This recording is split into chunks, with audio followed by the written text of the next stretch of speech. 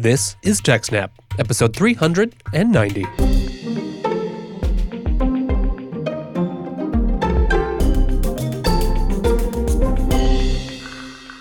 Hello and welcome to TechSnap, Jupiter Broadcasting's weekly systems, network, and administration podcast. This episode was recorded on November 21st, 2018. My name is Wes, and joining me back from gallivanting around the globe, it's Mr. Chris Fisher. Hello, Wes. It's good to be back and solving problems this week in a WireGuard special. In fact, in spirit, Jim would be returning just a little bit as we get into WireGuard, and a big thank you to Jim. No kidding. He stood in last week and just a bang-up job. Did a great job. Now, Chris, if you're like me, over the years, you've had a ton of different VPN solutions, IPsec, PPTP if you still live in the dark ages, and of course the ubiquitous OpenVPN. Heck yeah. None of those are a ton of fun to use, and recently there's been a new kid on the block. Enter WireGuard. Oh yeah, I've been seeing a lot about WireGuard. We've kind of discussed it back and forth on this show, but really if you've been following the news, been following Linux development, or just a big fan of VPN and networking technology, you've probably been hearing WireGuard thrown around a lot, but I think there's confusion as to what it really is. Yeah, it's one of these technologies that's kind of in the middle of the stack, and you can use it for a lot of things, so it might not be clear just what it is at its core. And really, at its core, all WireGuard does is create an interface from one computer to another. It doesn't let you access other computers on the other end. It doesn't forward all your traffic through the VPN server or anything like that. Really, at your base configuration, it just sets up a new network on top that connects two IP addresses. This is some low-level stuff, and I think we need to do a TechSnap deep dive into WireGuard, and it's something that we're considering utilizing ourselves for our day-to-day operations, and we thought, geez, if we're looking into it, maybe it's time to talk about it for the audience, too.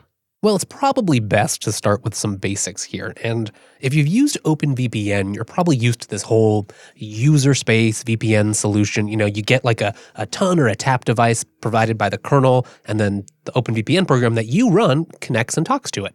WireGuard, well, in its main form, it's a little bit different, and that's because the end goal is to be integrated into the Linux kernel. Yeah, obviously that'll give you some great performance, and to that end, certain Linux developers are quite interested in seeing that happen. Unfortunately, WireGuard didn't make it into the most recent kernel. That's right, you won't be seeing it in kernel 4.20, but the code continues to be worked on and improved upon. And really, I mean, I think there's a lot of goodwill towards this project in the kernel community. There has been some, part of the contribution of WireGuard included a bunch of refinements and basically a new crypto API implemented in the kernel. That's been kind of the biggest slow point, is figuring out what the right abstractions are. How do we make that fit in the kernel that we already have? But I think the end goal is not only will we get a new, really great VPN solution right in the kernel, but we'll have some nice crypto primitives that other applications, other kernel developers can then use. That is exciting. And just because it isn't in the mainline kernel yet, it doesn't mean you can't get your hands on WireGuard and play with it today. There are methods. Oh, yes, absolutely. So there's multiple user space implementations out there, or if you're already using a Linux system, it's just a kernel module. Seriously, like there's PPAs, there's Copper repos if you're on a DNF-based system. It's not hard, the source is small, and that's one of the things people really like about WireGuard. It's small, it's lean, it's a fresh implementation. The author has some great presentations with some charts that show you just how much smaller it is, and part of that is a reduced scope, right? It's not an all-in-one VPN solution. It's not going to magically make you this giant mesh network, but it's secure, it's easy to audit. There's been some preliminary audits, and so far it looks really good. It's all modern, trusted crypto, and it really only uses algorithms that we know are good today. Yeah, and we're going to bring Jim back here in just a moment, and he'll talk to the speed of the thing, which is a bit of a game changer when you hear about some of that. So it's really checking all of the boxes for mobile broadcast production, where we need to get access to our mixer control and some of our hardware devices that were really never built to be controlled over the internet. They were only ever built for LAN control. But with internet connection speeds as good as they are, like when we're at the Linux Academy office, we can fully remotely control a lot of our hardware, and the actual dials in the studio move. Oh, it's a lot of fun to look at. It's really cool. But you need a fundamental connectivity. You can't just connect over a public IP to it. So we've been looking at implementing WireGuard. It's sort of a low level where our laptops would be connected back to the studio. And to that end, Wes recently gave it a go installing it on a Fedora system. And so here we go. Perfect example. Wasn't in the mainline kernel.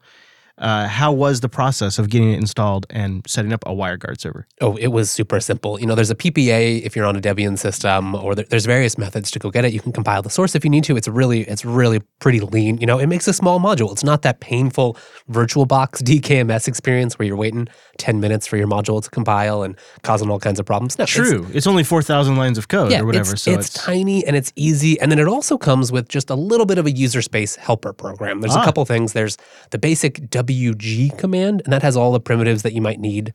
And there's a WG-quick, which you can look at it. It's a small bash script. Like you can just read it, you can modify it, you can fork it, do whatever you need to it.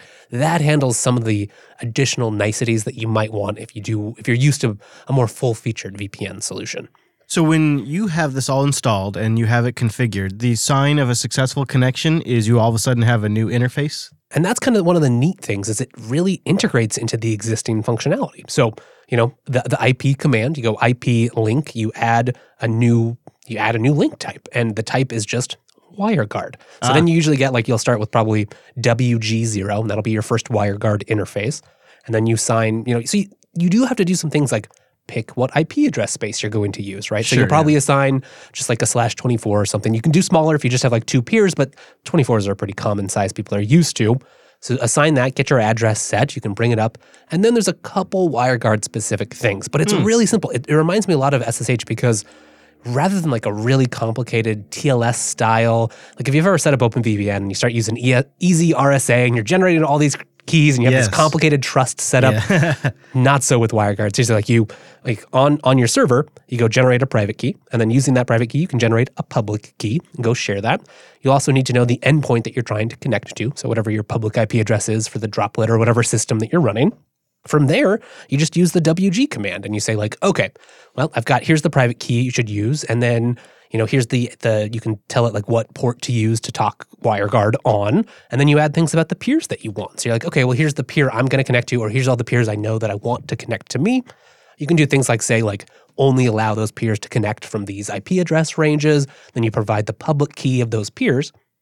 After that, you're done. And you can do it all in the command line, or they have a pretty simple sort of systemd-ish, ini-ish configuration file that you can use. And then you just say hey, WireGuard, use this configuration file for this WireGuard interface. You're done. The configuration, I did have a chance to go through it. I didn't set up a server, but I went through a config file, and it looked really straightforward. It's very easy to just read and understand, having never used WireGuard before. So you will still need to do a little bit of key exchange, right? You just can't. You can't get around that. Those helper tools, though, to generate the public key for you, make it a lot easier. It really is. You and I, if you have a secure chat channel with someone on whatever platform, we just exchange public keys just like we do with SSH or GPG or anything else that's modern crypto based. And then I just have to know your IP address or whatever, depending on your topology that you have. And then you just say IP link up WG0. And you should be able to ping the other side. The reality is once this thing is mainline and more and more people start using it, there will be probably even graphical tools built into desktop environments to make this really easy. Import the key, set up a connection, good to go. Yeah, right. I mean, probably there's lots of times where you can just have it, generate you a key automatically. Here's your user key for this workstation. Here's your public key, copy it. Here you can easily share it with a QR code or whatever else.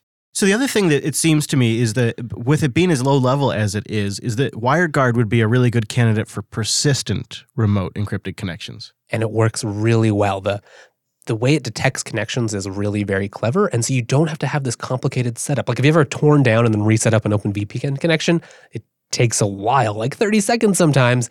You have to struggle. You're okay, is it going to connect it? With this, there's no failures. Once you've got your WireGuard interface up, just go send traffic. And that's where the magic happens. Once it hits the kernel, once it starts processing, it figures out based on those allowed IPs, okay, can I send to this based on this setup? And then it encrypts it and sends it over. And if you've already got that tunnel established, like today, I was doing some tests this morning, had it all working at my house, drove up here to the studio. When I popped on the studio network, boom, pings right there. Really? No problem. So you change IPs? Yes, it's very good at roaming. So it's great. one of those perfect things where if you have a trusted connection somewhere, not only if you wanted to get access to a LAN network, but if you just want to, you're at the coffee shop, you just don't trust what's going on there, WireGuard makes that very easy. We've recently seen several attempts at mobile apps to support WireGuard. That must be one of the reasons why NordVPN, a commercial solution, is introducing WireGuard support for their VPN service. It's probably a great candidate for people that want to protect data on their mobile devices in transit. And the author has done a good job, too, of making that really easily available. There's work in progress, for example, on a kernel support for FreeBSD, but in the meantime, you can just use the user space implementation, and that's a lot of the same stuff that's being used on the beta iOS app or the Android app or on any system that doesn't have a kernel module. All right, well, co-host of the show last week, Jim Salter, is also a writer over at Ars Technica, and he posted a nice, long, great in-depth review of WireGuard. He's pretty passionate about it. In fact, he's so passionate that you and him just sort of in a side hole just started talking about WireGuard, and we thought, let's use that for the show. So we saved the clip, and we're going to play it for you this week. You wrote a great piece on it for Ars. I'm wondering, what are your thoughts? Have you been using it in your personal life, and do you plan to? I have. I am in the process of switching over a pretty large OpenVPN mesh network that I use for monitoring for client sites. I'm in the process of switching that largely over to WireGuard. I don't really trust the third-party Windows implementation that's out there. Oh, yeah. I don't really trust that, so I'm not going to be able to replace the OpenVPN connections on my Windows virtual machines. But my infrastructure is all based on, you mentioned it earlier, Sanoid. My ZFS and KVM based tool. And I want to be able to monitor all those Sanoid hosts, and those are all Linux boxes, so I can install WireGuard on those. And the way things started out is I have, outbound, I mentioned before, the right way to do these things where you want connection across NAT is you push the connection out from inside and you connect to the data center, right? Well, I'm doing exactly that for my monitoring network. I've got Nagios and I've got an OpenVPN server out there in the cloud. And, I've got a few hundred machines that I'm monitoring that all punch out of their networks through NAT. They initiate a connection to that OpenVPN server. And then from there, from a trusted network, I can monitor all of them. I can use Nagios. I can get shells on them if I want to do maintenance, whatever.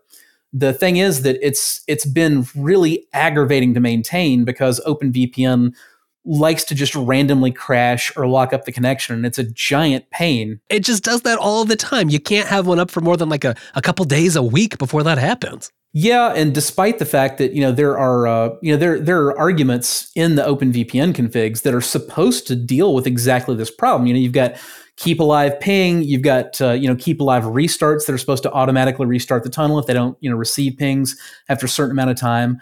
But the crap just doesn't work, even with all that in place. With a few hundred machines I'm monitoring, basically 5 to 10 a week are dropping out and locking up, and I'm having to go through and basically grab them by the neck and shake them.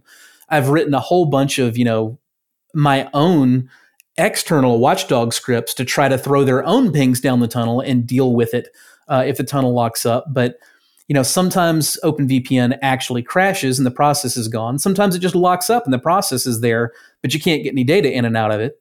And if you would think that you just go, etc init.d, OpenVPN restart, but sometimes the old process is still there and it will restart, but then you end up with two processes that are supposed to be doing the same tunnel, and then eventually you end up with 50. So I've had to go through and just the logic in trying to make my own watchdogs to deal with all this has just been a nightmare. So far, I don't know if you could hear that. I just knocked on my desk there, knock on wood. I haven't seen any kind of flakiness or goofiness from WireGuard, where an OpenVPN tunnel tends to establish within somewhere between like 8 and 32 seconds. WireGuard tunnels establish in about 120 milliseconds. So basically, by the time you're hitting enter from saying WG-quick up WG0, basically by the time you've hit enter, it's pretty much connected right then. Wow, that's a great user experience. What do you think of the admin side? Because sometimes OpenVPN, once you're familiar, it's fine, but I think it's kind of a hurdle for people. I'm wondering if WireGuard's going to be easier for competent people, but who are new to the VPN space. Well, so being honest here, it's still a VPN. It's still not really easy in an absolute sense. Mm-hmm. With that said, it is tremendously simpler than OpenVPN. I made the comparison in my Ars Technica article when I first got started with OpenVPN, I knew that I needed to build a VPN, and I had plenty of time to devote to it. And I spent pretty much a week, doing nothing but burying myself in OpenVPN and setting things up and tearing them down and testing and figuring out what I needed to do. And at the end of basically a full-time week, I was able to do that. By contrast, with WireGuard, I saw the email on the Linux kernel mailing list where Linus Torvalds said, can I just say I love WireGuard and I want to see it in the kernel soon? Right. I was like, okay, I need to sit down and play with this now. Well, that was on a Sunday afternoon, right? And my wife was off at a Mom's Demand Action rally, and I was alone with my 3 kids. I've got a 9-year-old, an 8-year-old, and a 5-year-old. So it was fair to say you were probably a bit distracted at times. Yes, and I just said, I'm like, okay, let's get started playing with this. And at the end of that afternoon, I don't remember, like 4 or 5 hours, while I'm watching my 3 kids, I had not only managed to get WireGuard working, I had gotten 3 different configurations working, starting out from the simplest, I just want to make a connection and throw data over it, to, okay, now I want a working, internet gateway with NAT and Masquerade where all my traffic will go out, through the tunnel over an untrusted network. And then finally to a more complex setup where I had multiple WireGuard NICs on the same machine with, one as, like an untrusted and one as a trusted, and the untrusted weren't allowed to talk to each other or anything else. The trusted network would be able to then, bridge the 2 interfaces and go down and get a shell on any of the machines on the untrusted side, basically re-implementing, my monitoring network that I described earlier. Well, I got all that done in a few hours while I was watching 3 kids. Wow. So that's a huge difference from OpenVPN. That is a great testament. And, it's nice to have that simplicity. I love the integration. It feels very natural, especially on Linux. Now, you did mention a good point. There are various userland implementations that are official, but there's nothing for Windows yet. I did see, though, the project says, in theory, that is in works, right? Yeah, Jason's working on it, and it should be awesome once he finally gets it done. I'm not sure where it sits in his priority list. I know he's a busy guy, and he's doing an awful lot of stuff, but the big thing that I'm really excited about for the Windows native WireGuard implementation is it's going to do away with the tap adapter. Oh, if you do OpenVPN on Windows, you use that OpenTap adapter. Right. And on top of OpenVPN's own bugs, the Windows tap adapter is a nightmare. The OpenVPN dev community blames it on DHCP bugs in Windows, but a lot of the time, the OpenTap adapter will not successfully get an IP address, or it won't get one of the pushed configurations like a DNS server or whatever coming from the OpenVPN server. And you end up having to go through and you got to do stuff like you got to go to your network connections and find the tap adapter and right click it and disable it and then re-enable it and then start the VPN connection again. And then hopefully you'll get the IP address. It's a pain in the butt. That's annoying enough for you, a senior admin, but like then for clients, right? People are just trying I'm just trying to connect so I can watch this presentation or get my work done. Yeah, they're basically not going to do that. I mean, they need me for that. It's a pain in my butt because I got to go through and I got to do that for them. Because I mean, the 20th time that you've been through that, you might get somebody that's like, oh, well, let me go to, start typing control panel and here comes control panel and go to, internet options and get from there network connections and local adapters and then find the tap adapter and then right click it and disable it and then right click it and re-enable it and then try. But I mean, that's a pretty advanced user and you've had to do that several times before they get that workflow in their head. I mean, I'm exhausted just hearing you say all of that. I'm ready for a nap. But yeah, WireGuard will not use that. WireGuard is actually going to,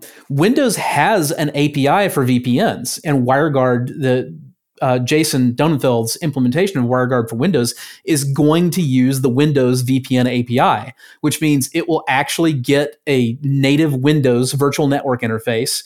And it means that you will manipulate, or at least you can manipulate WireGuard on Windows once that's done, using the exact same interface that people are already familiar with for corporate style VPNs, the less secure PPTP and L2P VPNs that are like built into Windows. There are an awful lot of people that I personally don't find that interface very compelling, but there are a lot of people that already have that like drilled into their heads. They feel comfortable with it because it looks like Windows, and Right. they'll be able to use all of that with WireGuard and have actual native Windows virtual NICs that won't have this whole plague of extra bugs with them. So I'm pretty excited about that. So we should get better support. It should be easier. Hopefully, it'll be a little more palatable to Windows admins who maybe not liked all that the OpenTap stuff. That maybe one day we'll actually have a future where people will run WireGuard in their daily lives and it won't be a big deal. Hopefully so. In a way, there's kind of a shelf life on all this stuff, because the whole concept of a VPN is like, okay, I need to establish this encrypted tunnel to put all of this, yucky, squishy traffic that I'm worried about somebody being able to man in the middle, right? But meanwhile, everybody's busy, adding encryption to literally everything, native in the protocol and in the connections between two devices. Like if you're doing HTTPS traffic, and if you're already doing, TLS encrypted DNS queries, like there's not a whole lot of point in encapsulating that in a VPN, right? Don't get me wrong. It's not like I'm saying we're going to wake up tomorrow and not need VPNs because everything will always talk encrypted to anything else.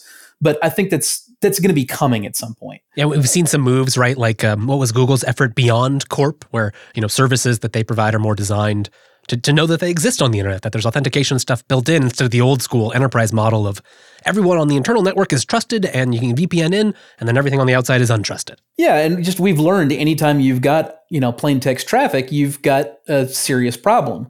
And you start out thinking, oh, well, I can trust anybody inside my building. Well, really? What about when your building has, 10,000 people in it and you don't know who's on the Wi-Fi? It gets to be, it's a lot easier just to make sure that everything is, encrypted with its own, point-to-point connection to begin with. And like I said, we're already seeing that shift to everything. We're seeing more and more things running over HTTPS. We're seeing, SMTP connections running over TLS. You name it. DNS is a big one that we're slowly working on, slowly getting there. And, that bridges over into, I sometimes end up evaluating devices in the consumer space that promise to protect your home network by, shielding you from the connections that your device might make to, a malware site or a phishing site or whatever. And, I always kind of have to bite my tongue because, I'm looking over these things and some of them are okay. Some of them are a very valuable additional layer. None of them are a magic bullet. If anybody says, throw away your antivirus, this router's got you covered, hide your wallet. But again, there's a shelf life on all this because basically once DNS is encrypted always and by default, there's not much left that a router in the middle that you trust can do for you.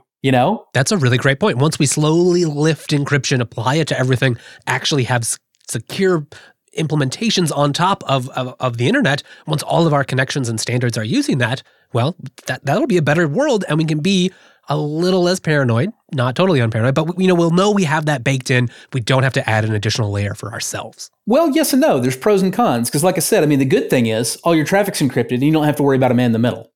The bad thing is, you've got a house that's full of, we fast forward to when DNS is encrypted by default. We give that at least 5 years and more likely 10, right? Well, a typical household has already frequently got 20 plus internet connected devices. Yeah. Wired or Wi-Fi, Internet of Things, your set-top box, that you get your, your Netflix, your Hulu or whatever through, your computers, your phones, your tablets, sometimes now, drones, you name it. There's all kinds of stuff. That's only going to be even more the case in 5 or 10 years once we imagine that DNS is probably going to be encrypted point to point straight between the device and, whatever it's trying to connect to on the other end, right? Well, once everything is connected, now if you, as the person who, whether you like it or not, you're in the role of saying, I'm the network admin for this house full of 20, 50, 100 devices, I want to make sure they all stay safe. Well, you can't because you're the man in the middle. And that man in the middle can't do anything because each one of those devices, it's the god of its own little realm. Yep, that's a great point, right? Like when you hard code your own DNS, that's one example you see a lot with devices these days. You can't change that. Even if you push a DHCP option, well, it's never going to respect it. So you're out of luck. And that's a really good point because as we see more of this, well, they're going to do it on their own and you won't have any control. Yeah. And when your malware site is just sitting somewhere on Google Cloud and it may not even have a static IP address, it basically comes from wherever happens to be hosting that service, on an app engine right now, Right. it's going to get really hard to filter that kind of thing. And if you don't have access to the DNS, then you don't really have any way as a trusted man in the middle to shield other devices from that. Now you're having to trust each one of those devices individually to do sane and smart things, and you've kind of shifted yourself into an entirely new problem space.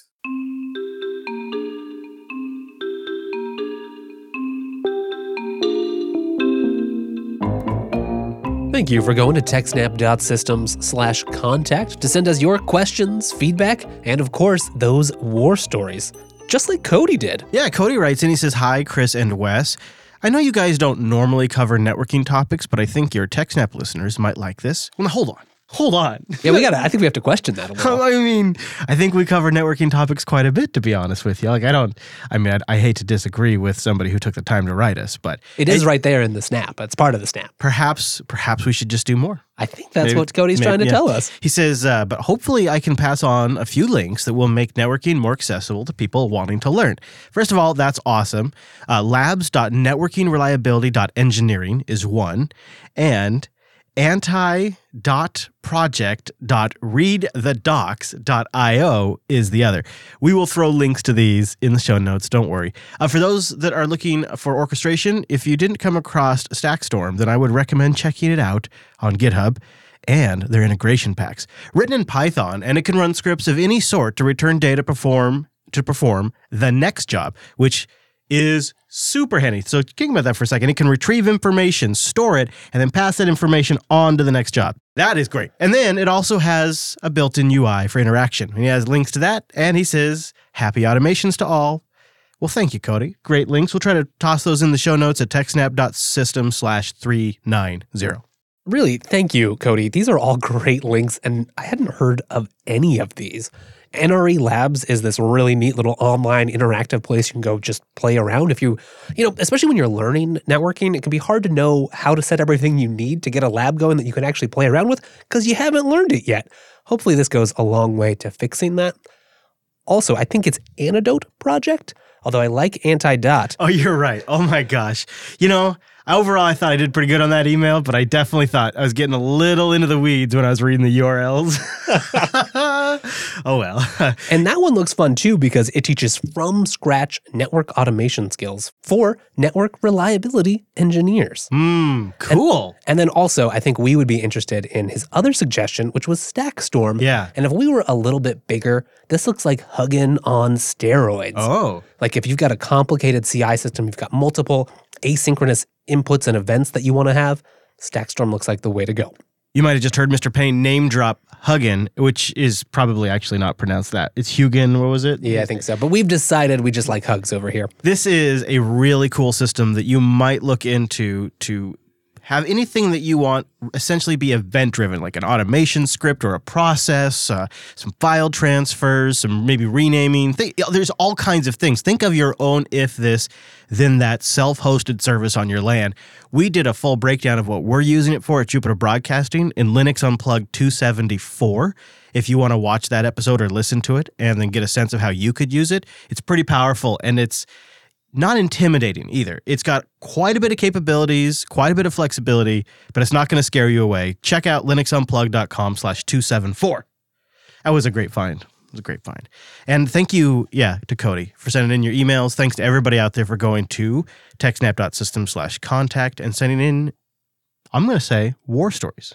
Yeah, we love war stories. It's a great time. Let's do the war stories. Now if you're spending any time with family or just taking some time off, reflect on those dark times and share that. It's always cathartic. I wonder if there is anything with a Thanksgiving theme, like a war story with like a Turkey Day theme to it.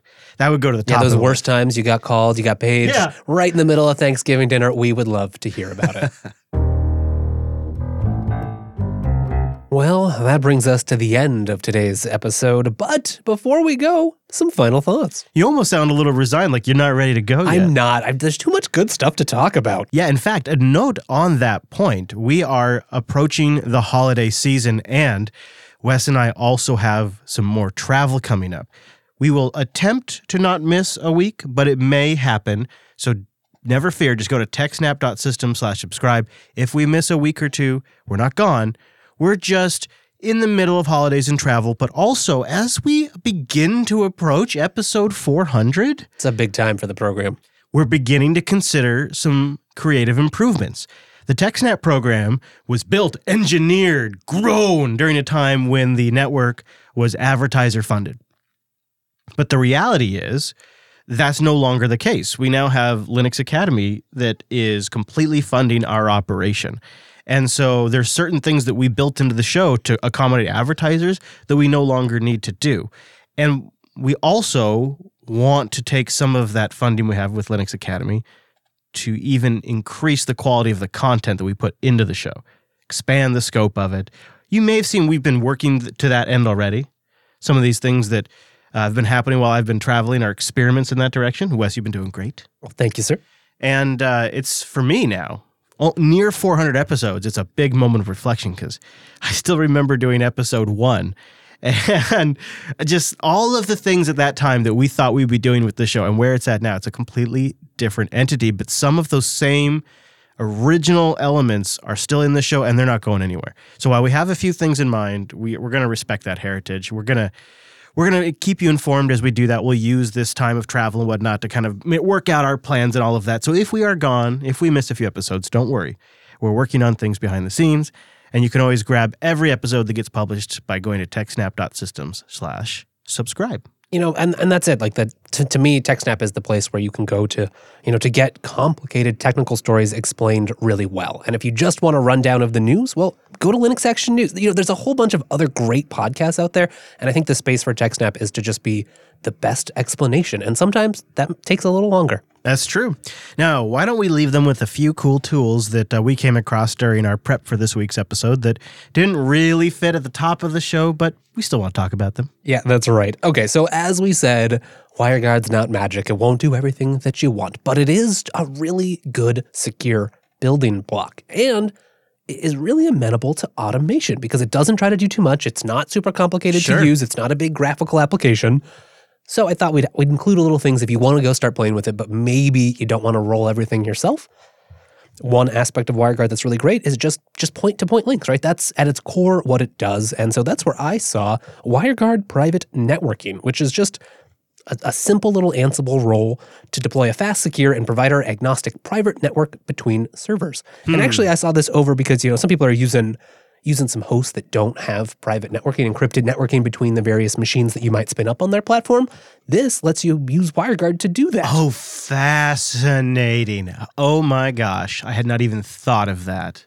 That has a lot of potential. It really does. Yeah, so this script that we'll have linked in the show notes is, I think, primarily focused for either Debian or Ubuntu, but under the surface, it's really just using some of the essentials in systemd. So even if you're on a CentOS box or something, you could probably take a look at this and see what it's doing. Okay, and in that same vein, there's also Algo VPN, which is really it's a similar project. It's another set of Ansible scripts, but it is much more full-featured and aimed less at, building your own private infrastructure and more at just rolling out a custom VPN solution for you. Yeah, and it has some nice helper scripts in there to add or remove users or set up local DNS resolving. You can set up some limited SSH users for handling certain types of traffic. So it's got things to make it easier. And this also loads on things like DigitalOcean, Amazon EC2, Azure, Google Cloud.